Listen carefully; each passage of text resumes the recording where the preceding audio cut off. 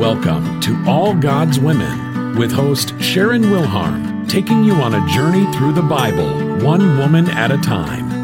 Hagar was Sarah's Egyptian slave. She got caught in the crossfire when Sarah presented her as a substitute wife in order to bear a child with Abraham.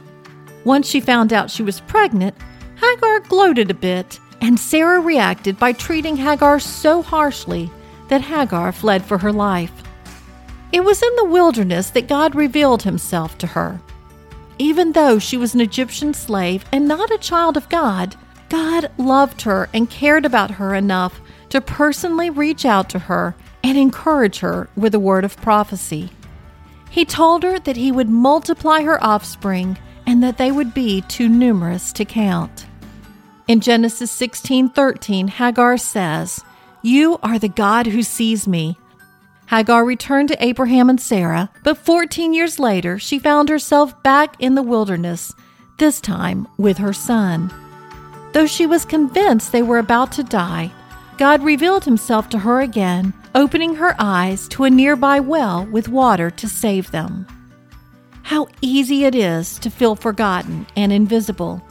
But just as God heard the cries of Hagar, he hears your cries. You don't have to be important by the world's standards.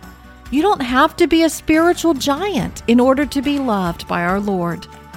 No, whoever you are, wherever you are, he is with you. You are never invisible to God. This has been All God's Women with Sharon Wilharm. Visit allgodswomen.com to further your study of Bible women. If you enjoy listening to All God's Women podcast and radio show, you're going to love my brand new Women of Prayer Bible study. Get to know the character of God by studying the prayers of women in the Bible. Grab your copy today, available in paperback and Kindle.